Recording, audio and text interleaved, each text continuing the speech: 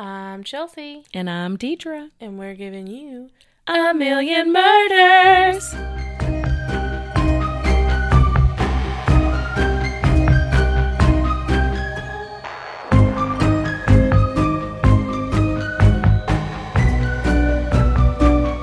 This is a good day. It is. How y'all doing? I'm doing good. You said we're good. I was like, we're good. We're all good, us listeners. Well, I'm back with a part 2. Yes. Is it the next year? Did we figure that out? Yes. Yeah. Happy New Year, y'all. Happy New Year. Happy New Year. So where we left off last was they found a DNA match, and it was the name of Joseph Scott Hatley. Mm-hmm. So that's where we were last. That's where we left off. So. Right. Like Michael, they thought it was Michael forever. Thought it was Michael, and then he was able to clear his name. Yes. The DNA match. Yeah. And then. And this is a guy who lived in town. Yes. Right. Okay. Okay. Part 2. Mm-hmm. 15 years later, on December 9th, 2021, Hatley was found dead in an RV where he had been living alone outside Abilene. What? He was 56 and had been diagnosed with cancer. Mm. Not long after, Miller, who had just retired, took an odd call from a Stephenville police officer. A man who had purchased the RV had found a cache of papers inside. The man, the officer said, was freaking out and wanted to be rid of it all. Mm. Once he retrieved the cache, Miller saw that much of it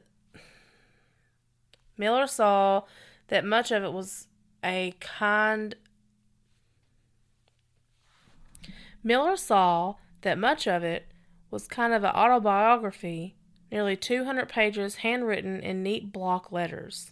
Ew. It appeared to be Hatley's earnest attempt to solve the mystery of his life, to understand why it had veered so widely off course. Mm-hmm. He paints a portrait of a small-town Texas boy who built a secret life inside the bosom of family and church, and tells how everything came apart once he ventured beyond Stephenville. It also answered a vexing question: how had Hatley gotten away with not just one vicious crime, but 2? Right. Scott Hatley, Scotty to close friends and family, was born in 1965. He makes clear that from an early age he was consumed by a burning anger he couldn't fully explain. He claims that his mother was abusive and regularly slapped him. That's it. Accusations that she would deny. In Hatley's telling, the abuse enraged him, though he kept it inside. Bullying may have played a role. Like his beloved sister Regina, who was 3 years older, Hatley was a heavy child, and both kids were teased about their weight. Oh. The first serious anger he recalls came upon hearing his sister crying in bed one night after a teasing episode. By the age of 8, he had started to fantasize about getting revenge against those who had hurt him or his sister. Uh-oh. Now here's where it gets, yeah. An inquisitive child, prone to daydreaming, Hatley found much of life perplexing. Questions about sex, which his parents refused to discuss, confounded him, even as news stories of sexual violence stirred in him feelings he couldn't explain. Oh, what?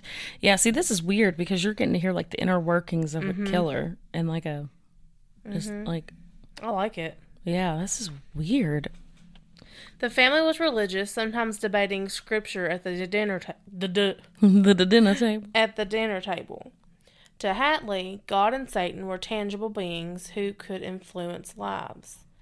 He recalls sitting in the front pew in church, straining for understanding that never came. At around 12, when his favorite choir leader was fired, he quit the church in disgust. What may have seemed like a healthy and happy upbringing from the outside, he writes, was in fact plagued by confusion and violent musings. At one point, his anger crystallized into what he says became his favorite daydream, an intricate plot, years before mass shootings become a national scourge, to barge into his school and kill everyone in sight. Oh, so he wanted to kill everyone? Mm-hmm. Oh, okay. Wow. Yeah. Where he said his anger crystallized into what his became his favorite daydream. Yeah. Oof. Little of this was apparent to those around him. Growing up in the 70s as a blonde preteen with a bow haircut. Bow haircuts. Yeah. I remember. Because I had one. Oh. Yes, Anyway. yes. Hatley played baseball, basketball, and football, worshipped the Dallas Cowboys' Roger Staubach, and was a Cub Scout. His sister's friend Gloria Martin recalls him as a beaver cleaver type. Just a nerdy little guy, kind of chubby, and didn't look like he was particularly popular in school. In fact, as a teenager, Hatley developed multiple sides to his identity. At Stevensville High, he was quiet, uninvolved with girls or sports, arranging his classes so he could leave early to help his father at work. Among family, he could be outspoken, even pushy, says Cindy Hayes, who was his first cousin. Their mothers were sisters, and the two families spent Thanksgiving and Christmas together. Cindy always felt Scott was a bully in the family. Roy Hayes, who knew Hatley since kindergarten, told me he often talked down to other family members like they were slow. Kidded them about being dumb and voting Democrat. He often would pick on siblings and cousins as he got bigger. Knowing his mom would not let the family stand up to the baby, he adds, he thought he was smarter than everybody. Rory was one of the few who seemed to sense Hatley's dark side. When Cindy urged him to bond with her cousin over a shared love of books, Roy was put off by Hatley's preoccupation with true crime, especially stories of serial killers such as the Son of Sam. Even back then, he was drawn to darker stuff, Roy says. Well, Why is that us? We ain't going to... been watching true crime No since I was comment. 12. Like, No comment. I've never wanted to kill anybody, though. Mm-mm. But I also wasn't abused and all this other things, and it doesn't matter. It's just, oof. I know. At 13, Hatley began tagging along when his sister and her friends cruised the drag, and when one of them handed him a beer, he found his first true love. Booze. Oh, he no. writes. He writes, my mind that always worked too fast slowed down, and I could focus for the first time in my life. From the first buzz, I knew that alcohol is what I craved, what I needed, what I had to have. His other fixation was pornography, which in those days he found in magazines. He hid them and a stash of vodka from his parents for years. He hid them and a stash of vodka from his parents for years. As a self-described fat antisocial kid, Hatley lamented that he never had a girlfriend. I have often wondered how my life might have turned out if I had learned about relationships at an early age, how to love, care, and share with a woman. During his senior year in 1984, Hatley joined the Air Force Reserve and was training at Carswell Air Force Base in Fort Worth to become a munitions specialist. After graduation, he endured reserves training in San Antonio before transferring to Colorado for technical school at Lowry Air Force Base outside Denver. At the dormitory, he met a young, serious, dark-haired woman from Ohio. Hatley had never kissed a girl. He calls it love at first sight. Late one night, they slow danced to Prince's Purple Rain. On weekends, they made love in a cheap hotel. It was the happiest time of his life, Hatley writes. On impulse, they married. Neither their commanding officers nor his parents were thrilled. Everybody mad. Once training ended, Hatley opted not to enlist in the Air Force, but his wife did. She was assigned to a base on the Pacific island of Guam, and after a few months of separation, he joined her there, walking off the flight into a land of azure ocean, white beaches, and deep green jungle. From the moment they reunited, though, he knew that something was awry. It seemed that the fire that had burned so hot in us had cooled just a bit. He writes, there was a story in her eyes I could not read. She had rented them a small apartment in an outlying village, and at first things went well enough. They were both heavy drinkers, which helped initially. When she went skydiving with her new friends, he would wait on the ground with a machete, slashing through the foliage when one of them inevitably landed in the jungle. He got a job at an insurance agency selling policies to service members. I don't know about this jungle living. I don't think I could just like whack the weeds down in like in the brush, like, because that's what he's doing, like making clearings in the jungle. I mean, if we had to, we would, but I wouldn't want to. Yeah, The magic of their courtship, however, was gone. As the weeks wore on, she became distant, and they fought almost daily. For the first time in years, he began to pray. When things didn't improve, he decided to pledge his life to Satan. Oh. That went dark real fast. Well, it said he not began if to he pray, was like Satan. I said, woo! Well, if he's, but he's not going to be doing it right, because people who worship Satan aren't like, we gotta kill everybody. Yeah, I know. But he's gonna be, we're gonna kill everybody. Like, come on now. There was just one problem. In a tragicomic moment, he realized he didn't actually know how to contact the devil. I'd seen movies and it always seemed to start with candles, he writes. My wife had a house full of candles, so I gathered some up and tilt them. I got on my knees and asked Satan to help me out of my situation. I prayed that I would give him my soul for my freedom. If I could have only known what consequences my actions would bring to my life. See, this is what I'm saying. Like, he's selling his soul to the devil. Like, it's not really like that. Lord. May God have mercy on my soul. It seems to have been a one-time thing, but the memory plagued him for years. In his manuscript, Hatley returns to the incident again and again, wondering if his impromptu plea to Satan explained the things he would later do. He drank more in a vain effort to forget his troubles. This soon took a toll at work. His sales commissions shrank, whether in need of money or to keep up appearances. He began using an office copy machine to crudely forge company checks. Oh, Lord. His wife, meanwhile, began going out alone. Hatley came to believe she was having an affair. Years later, he pinpointed this as the moment his life changed forever, giving him the fuel that I would use to destroy my life. I just did not have the maturity or experience to overcome this kind of thing. He called his mother, and she told him to come home. He stumbled off the plane, so drunk I could barely walk. Stevensville was exactly the same as he left it, but he realized he wasn't. I was broken, he writes. Now 21, Hatley went back to work for his father and eventually rented a small apartment. Making a stab at reinvention, he asked people to call him by his first name, Joseph. But he couldn't put Guam out of his mind. It wasn't just the end of his marriage. When his embezzlement was discovered, his old boss threatened to bring criminal charges unless he repaid what he had stolen. He indicates that he took out a bank loan to do so. And when he wasn't at work, he drank, usually vodka, sometimes starting after breakfast. He knew he'd lost control but didn't care. When he suffered blackouts, he was relieved to depart reality.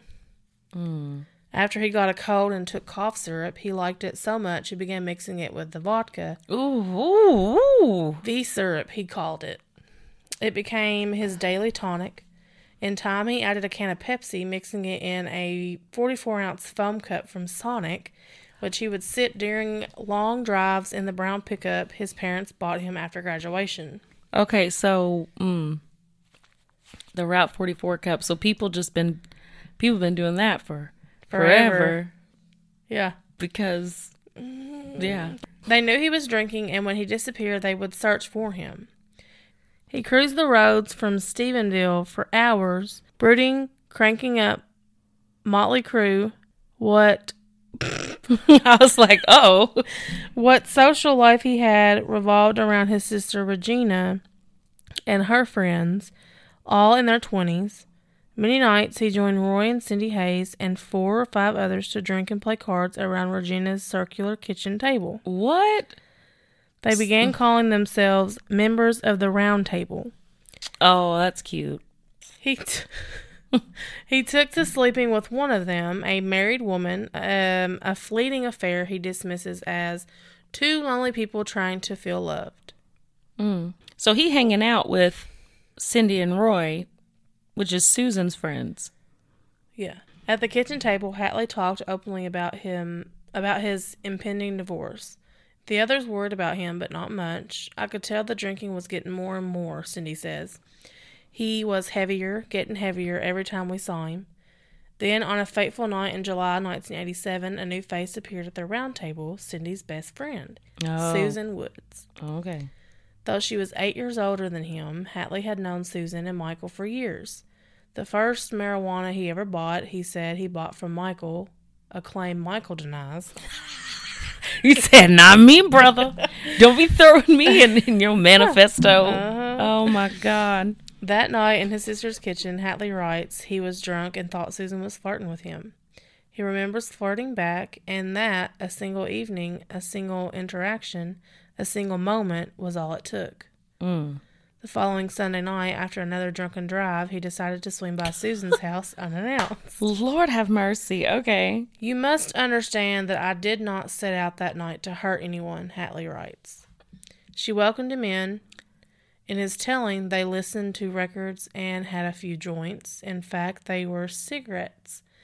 At some point, he writes, I overstepped my bounds and Susan slapped me. What happened next, Hatley says, was a blur. By the time I came out of the fog, I had brutalized her, he writes. At first, she said she was going to tell what I had done to her. She then said she would not tell anyone if I just let her go. I found it interesting that she thought any of that mattered. I asked her if she believed in God. She said she did. I told her then, you need to pray. All these years later, I still do not know why I said that. I honestly do not know if I was mocking God or if I still had a little humanity left in me. I mean, obviously not, but anyway. All I know with certainty is the last moments of Susan's life were spent in prayer. That night, I took the life of a kind, sweet, loving woman who never did anything to me but show me kindness. My God, I had become a monster. Afterward, he drove home. The police station was on his way. He paused at the adjacent stop sign and considered pulling into the station. Instead, he drove on. 4 days later, news of the murder appeared in the Fort Worth Star-Telegram. I wish with all my heart that I could tell you that I mourned for what I had done, but that would be a lie, he writes. Reading about it in the paper was a high like I had never had before. He went to the funeral, signed the guest book, noticed the loitering police officers, and felt nothing. Wow. When his group gathered in his sister's kitchen for the first of a long series of boozy nights debating who might have killed Susan. Hatley was an enthusiastic participant. He was drinking heavily and making jokes, Roy says. He'd call the cops the Keystone Cops. If you wanted to find a cop, you need to go to the donut shop. Maybe the murderer would wander in there. It's a sentiment that permeates Hatley's manifesto. A basic investigation would have identified me in only a few days, he writes, terming the police Hicks and Rubs. I could not believe that they never once interviewed me. A week before, Susan was partying with us at the round table. My God, how could they have missed that? Instead, the detectives decided it had to be the ex-husband. They homed in on him and never let up. Yet another one of my victims. I mean, good Lord. It's like, okay, so then you saw that this innocent man was going to go down for this and you still didn't care. But then, but death will do that to you. Yeah. So now he's like remorseful, I guess. Or I don't know when he wrote it, but Many evenings and every weekend, Hatley hung out at Regina's, drinking vodka and smoking in the backyard deep into the night. He soon noticed a 15-year-old girl who lived next door, Shannon Myers, a rebellious newcomer whose family had recently moved to Stephenville from Arkansas. Oh, Lord. Shannon spent much of her time partying at Tarleton State University fraternity houses. Her mother had all but given up trying to rein her in. She came and went as she pleased. That summer of 1987, bored and with little to do, Shannon befriended Hatley's cousin Melissa, who babysat Regina's 2 kids. Shannon began hanging out at the house. She vividly remembers her first meeting with Hatley, who was 7 years older than she was. He walked in, and we kind of made eye contact, and he just started paying attention to me. How old was she again? 18? Well, he was 21, and he was 7 years older than her. No. Yeah, so she was 15 and he was 22. Okay, Lord, this is awful. No one ever took the time to sit down and really talk to me, and I was like, this is nice. They struck up a friendship, just good old porch conversation. I saw more of the sweeter, caring side of Scott than most did. Then one night on Regina's couch, he kissed her, and we just started having the relationship there. Ugh. The next day, they had sex at Regina's house. Dang. My God. No. Boo. They soon fell into a routine. Shannon would go out partying most nights, and then after parking her blue Mercury Cougar back home, she would smell the cigarette smoke and hear the clink of ice in a glass, signs that Hatley was in the backyard waiting for her. She would wander over there, and they would end up having sex, often in one of Regina's bathrooms. Looking back on it now, he was very controlling, she says. When I'd leave, he'd ask, "Hey, where are you going?" And I would tell him, and it was, "What time are you going to be home?" Shannon was being sexually abused by someone closer to her family. She thinks that it made her easy prey for Hatley. I needed to be loved, she recalls, and Scott played on that. After sex, she says, he kept telling me that I'm special. I'm the special one, and that still today sends shivers through my spine. Oh my God. So this poor child had already been abused by somebody else. And I feel like that happens a lot. People who are abused end up being abused again a lot. And it's horrible. Yeah, it's sad. After several weeks, Shannon says her mother discovered what was happening. She didn't like the age difference, she says.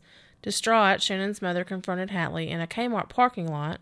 Kmart! Come on, Kmart. He promised to end the relationship, as did Shannon, but they didn't.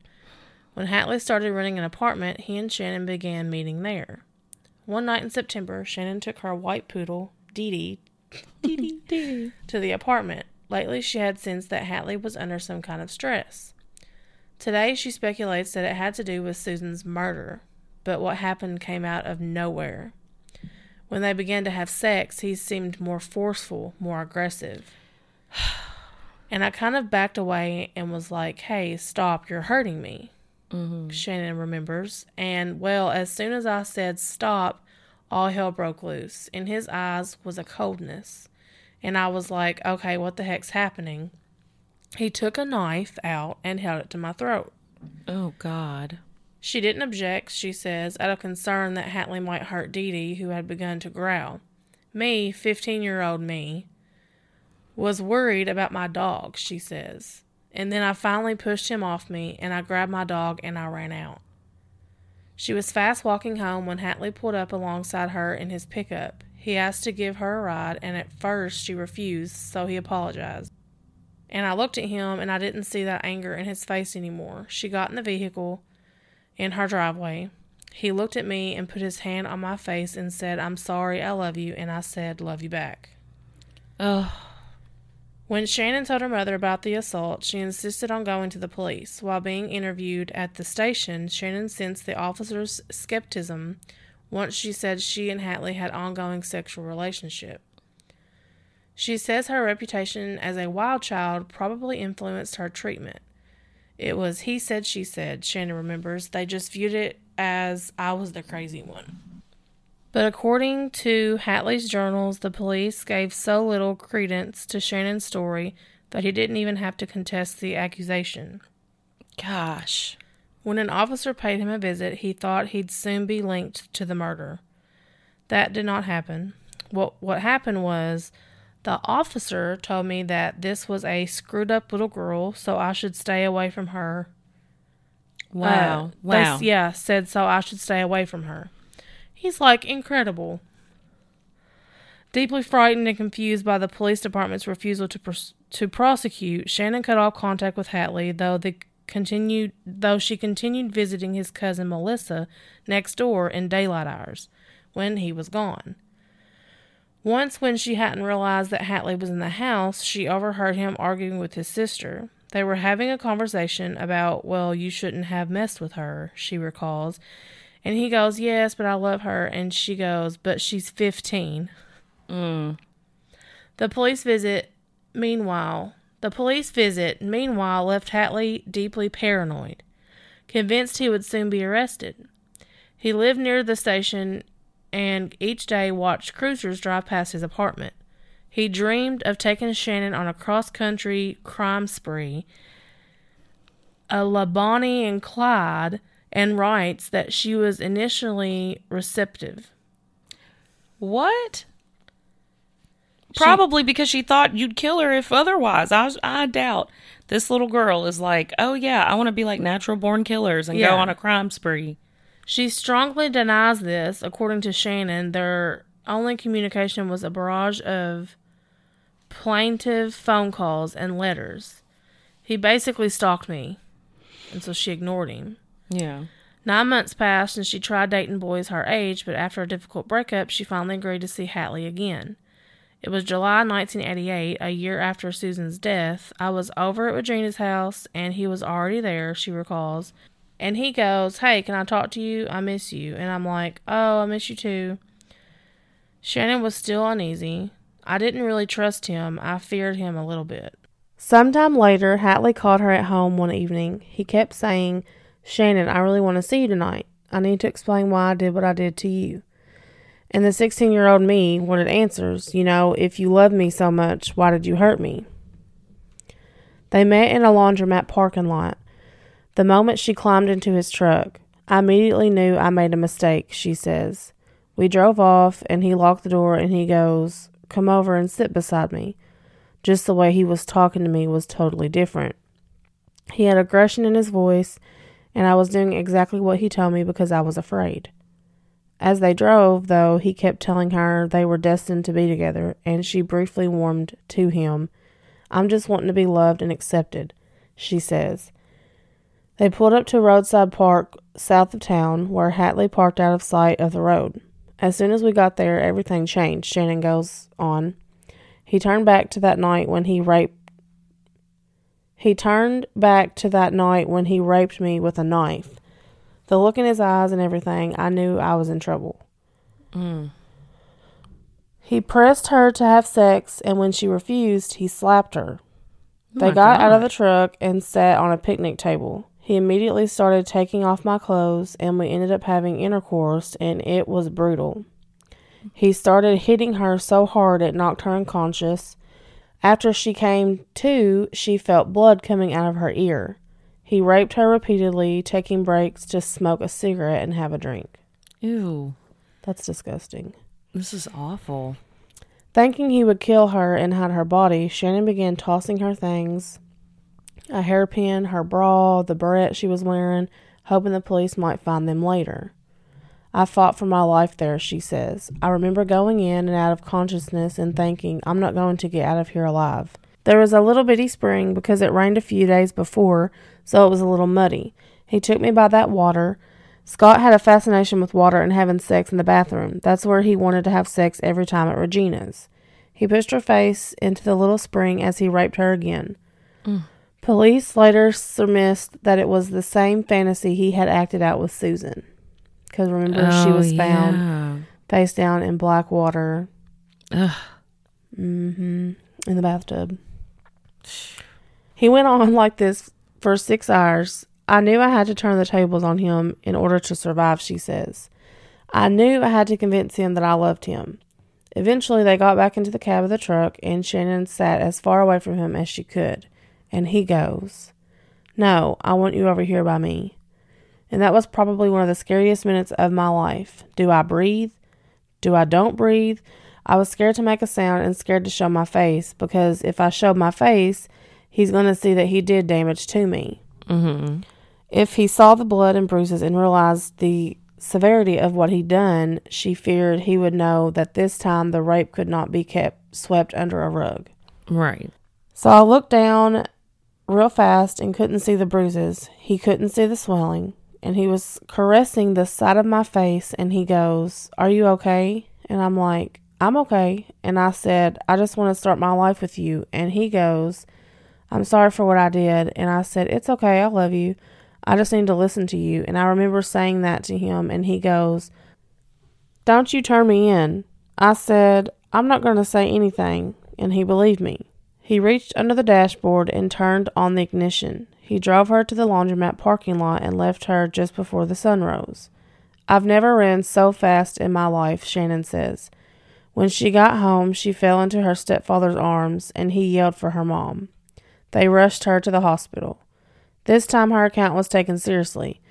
Nurse administered a rape kit.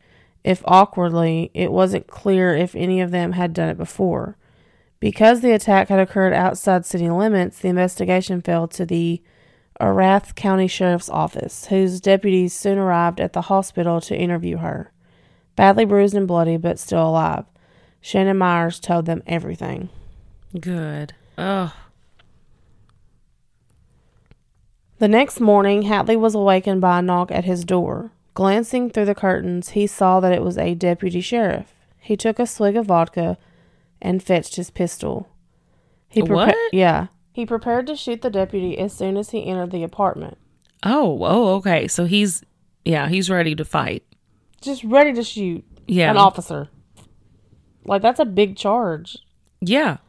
But the officer left when no one came to the doors. Hatley assumed that the authorities would soon return in force. He packed a bag, threw in his pistol, and drove to the bank, where he drained his account, then headed west, no clue where he was going, and that night he drank beer in an El Paso motel, staring out at Mexico.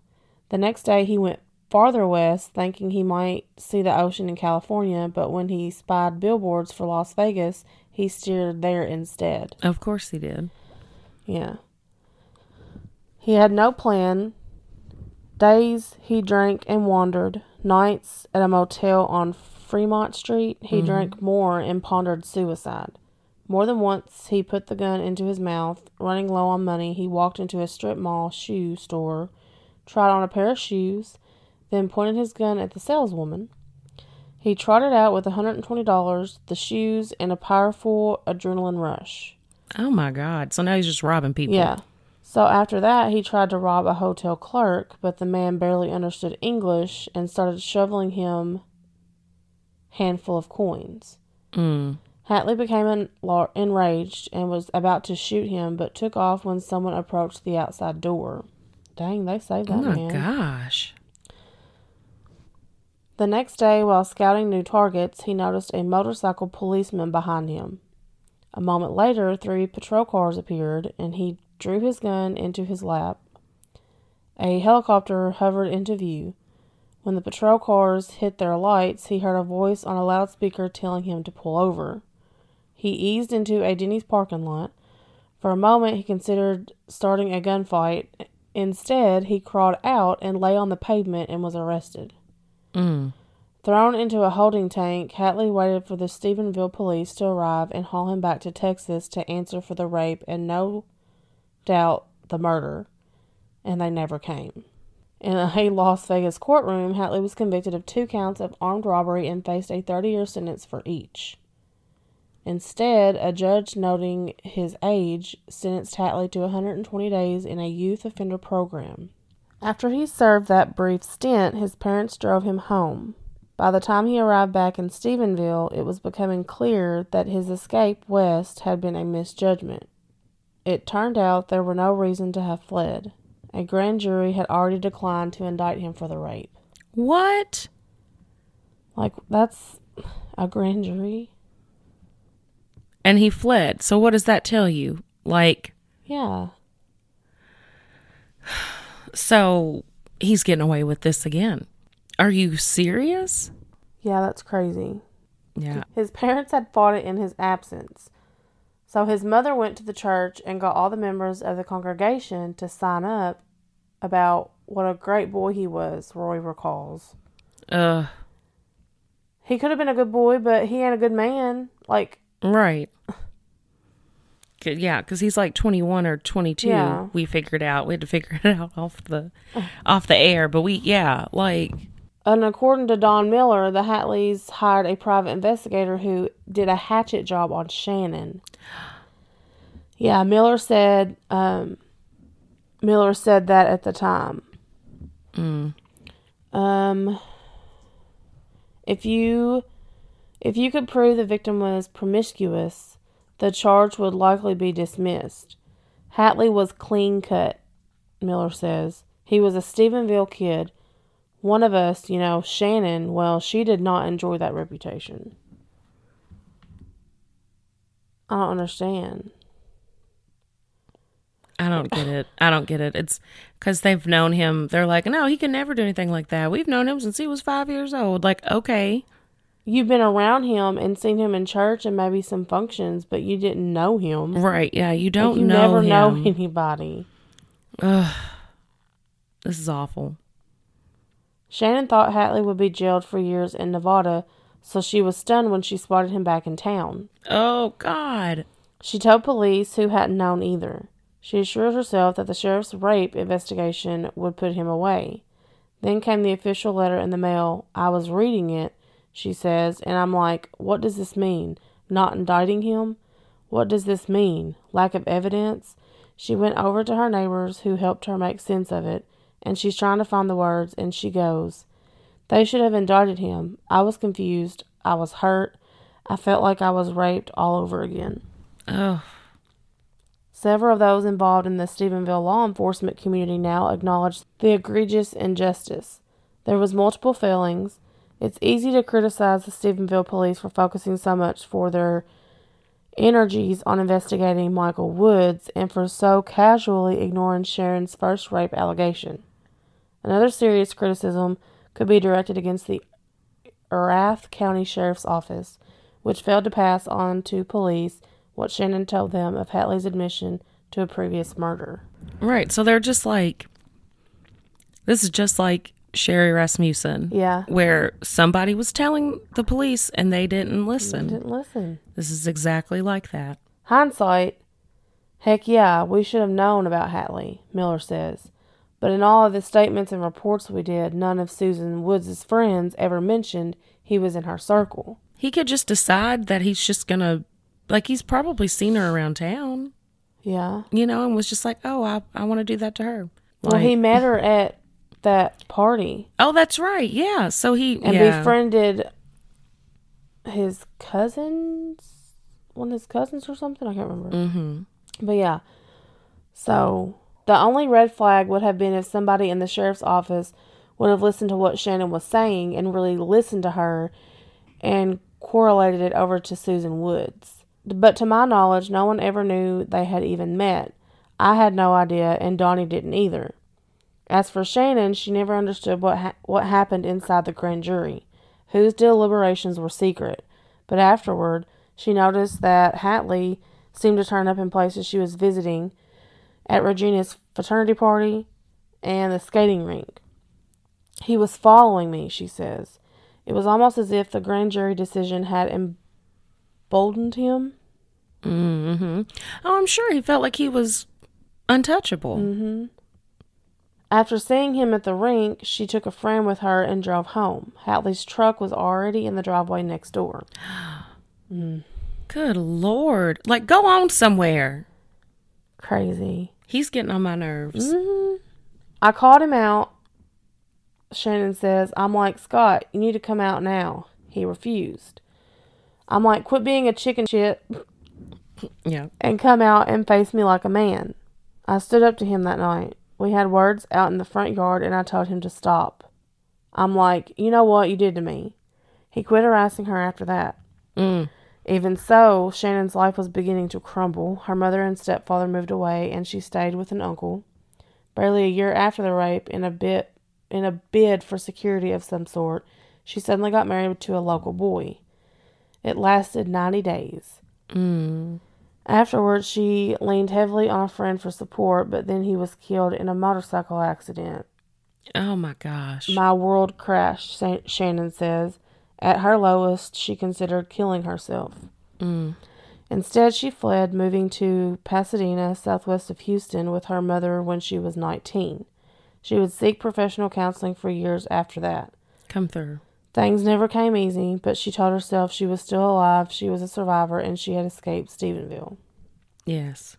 So back living with his parents, having gotten away with murder and rape, Yeah. Hatley knew for sure he couldn't stay in Stephenville. The specter of imminent arrest was ever present. He moved to Nashville. In 1993, got married, and he and his wife had 2 children. Like his older brother, Hatley became a truck driver. See, now this is making me think, now who else was he killing out here? Yeah. Because truck drivers, Like, not all of them, obviously, but... Right, but I'm There's just a few thinking, that's- like, he's raped and murdered somebody already. What's going to stop him from doing it again? Yeah, especially Like- when he's on the road in different states. Yeah, like, what Areas, unsolved... all these different girls he sees. Well, even in Nashville, like, what unsolved Uh-huh. rapes and murders in 1993 in Nashville are there? Could he be connected to them? Yeah, it makes you wonder. By his telling, he was a good one, valued by his company for the long hours he drove. Of course, what was he Yeah. doing in them long hours? Yeah. He worked so hard, he says. His dispatcher once asked what he was running from. Myself, he said. Alone out on the road, Hatley writes, I honed my skill at picking up broken women, mostly in roadside bars.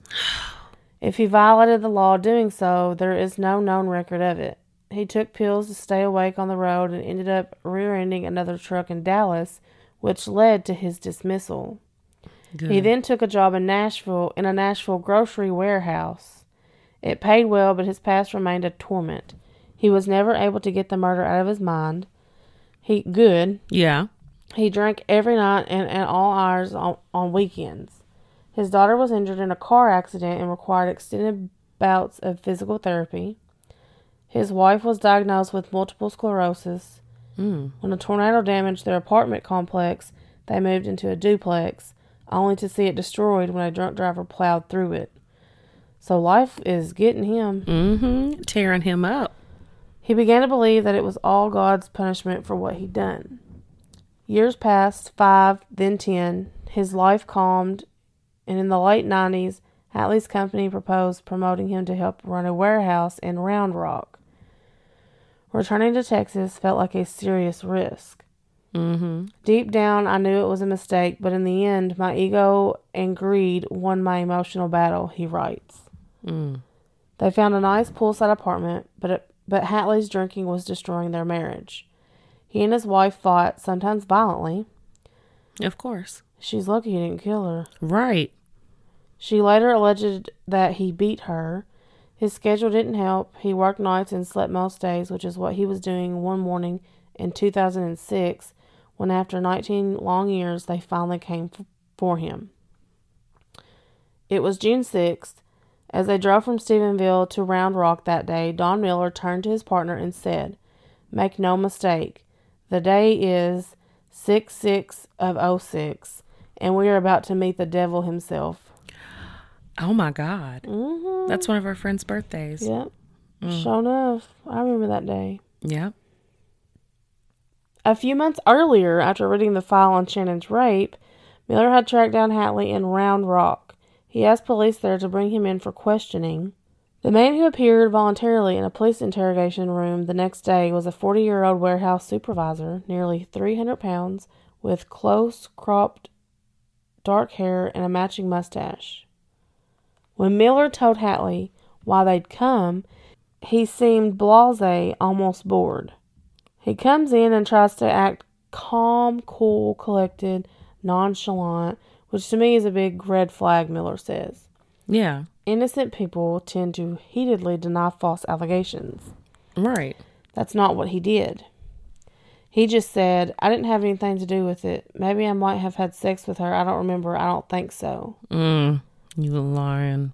Miller wasn't seeking confession and didn't need one. The physical evidence was enough for an arrest, and Hatley agreed to provide his DNA. When it matched, the material found at the scene, as Miller was confident it would, a conviction would likely follow. So he didn't push. When he asked why Hatley's fingerprints had been found at Susan's, the man shrugged, insisting that members of the Round Table spent many evenings there. At one point, a Round Rock officer took Miller aside and told him to keep talking. Hatley's wife was considering charges of her own. The next day, Round Rock police re-interviewed him. Just as Miller had anticipated, Hatley now claimed he'd had a kinky affair with Susan. Mm-hmm. an assertion that Miller knew was a lie. Meanwhile, Hatley's wife went ahead with the charges, and that night when Hatley took his family to dinner at IHOP, Round Rock police descended on the restaurant and arrested him on domestic abuse charges. Good. A few days later, Miller filed the arrest warrant for the murder. When the results came back on the DNA, Hatley's genetic material matched that on the cigarette butts. Mm-hmm. The news landed like a meteorite in Stephenville. Before the arrest was announced, Miller found Susan's father at the golf course. Miller told him that they had the man who murdered his daughter. Joe Atkins refused to believe that it could have been anyone but Michael Woods. Still on that. Yeah, like, no. It was the same everywhere. Nobody believed me, Miller remembers. Roy and Cindy Hayes were among the doubters. Almost 20 years after Susan's death, Roy was still irked at his treatment. Roy was still irked, IRKED? Mm-hmm. Irked. Okay. Roy was still irked at his treatment by police. Rumors of his involvement had cost him the career in law enforcement he planned, and at least one other job, he says. He thought Cindy's cousin Scott was now being wronged in the same way. Mm-mm. Not until Miller personally explained the evidence did Roy and Cindy come around. This caused a rift with the Hatley family. Well, yeah, I mean... Yeah. Roy remembers Hatley's mother telling them, "We need to circle the wagons. It is our family against the cops." According to Cindy, it tore our family completely apart. I mean... DNA don't lie. Yeah. The math is mathing. Literally. I mean... So...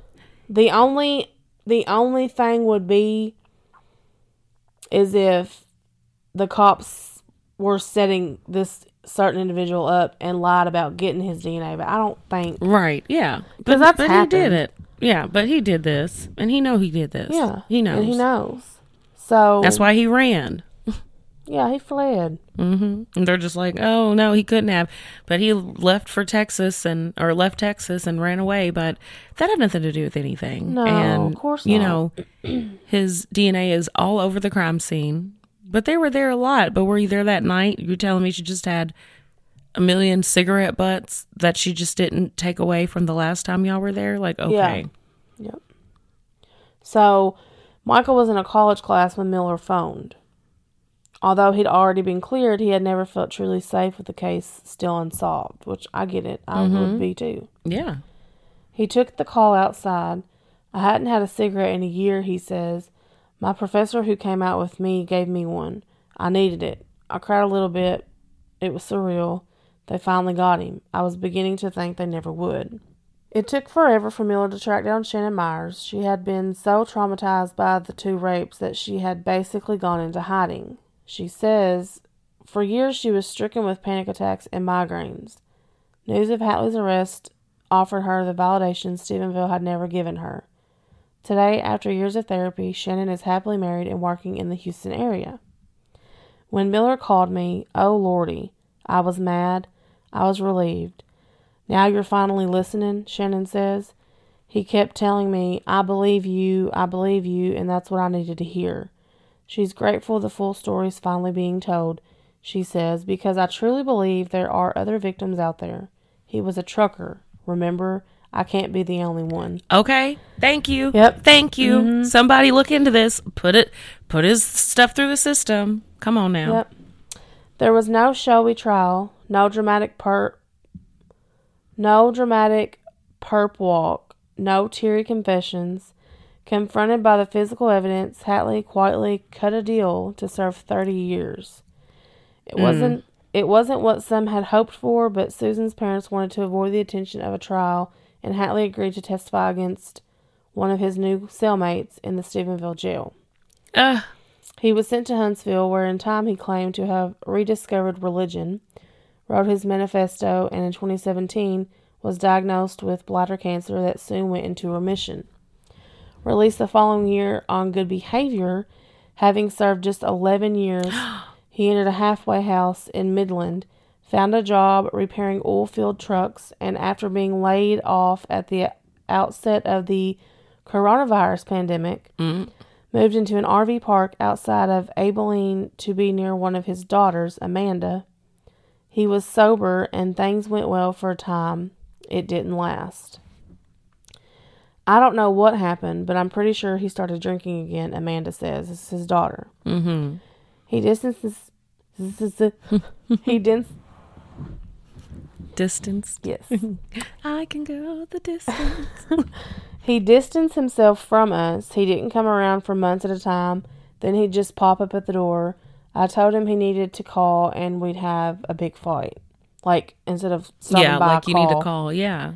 On Halloween 2021, Hatley told her his cancer had returned and spread to his spine.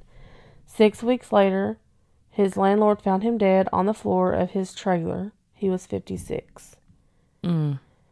Hatley had never admitted to Amanda what he had done in Stephenville. She learned the details only after she read his manuscript. All those things he did, the rape and the violence, he did those same things to my mom, Amanda says. Yeah. So it didn't surprise me. Shannon, she pauses to regain her composure. I don't know what to tell you. My dad was just a really bad guy. Wow. I mean... And that is... Do you know who killed Susan Woods? That's crazy. Yep. I mean, even after all this time, he still only served 11 years 11. For 2 rapes because, I mean, that we know of. Because his wife and Shannon, and then the murder of Susan Woods. And he only spent 11 years in jail. That being the only murder? Yeah. Because there ain't no telling. Oh, no. He had to have those long hours out on the road. He worked so hard abusing people. And even being out after he served 11 years, he still could have done something. Yeah, he started drinking again. Who knows what happened? Oh, run his, like, I know he's in Avis. He has to be. Yeah. Is it Avis? No, CODIS. Avis has to do with driving. I'll have to renew my registration because my birthday was this month, which it won't be aired this month, but, you know, yeah. But that was a good story. It was a good story. I liked it. Yeah, I'm glad they finally got him in the end, but he's awful. He's terrible. Was terrible. Yeah, he dead now. Yeah. That was good, though. I like that one. Mm-hmm. Well, hope y'all enjoyed it. I hope you've been liking the murders. Because it's been a minute, you know. Yeah, well, and it's been a minute. Well, actually, no, it hasn't. Not to them. I was like, since I've done one, but I was like, I just did one last time. So I was like, never mind. But anyway. Well, if you have questions, comments, concerns, you can always email us at amillionmurders@gmail.com. And you can also send in stories. Yes, if you please. have stories, send them in. If you don't have email, if you don't have an email, you can message us on Facebook, or if you don't have Facebook but email us. Email us. Yeah, send it to us however you can. Because we've only done one episode of listeners' stories. Yes. Yeah, we need more.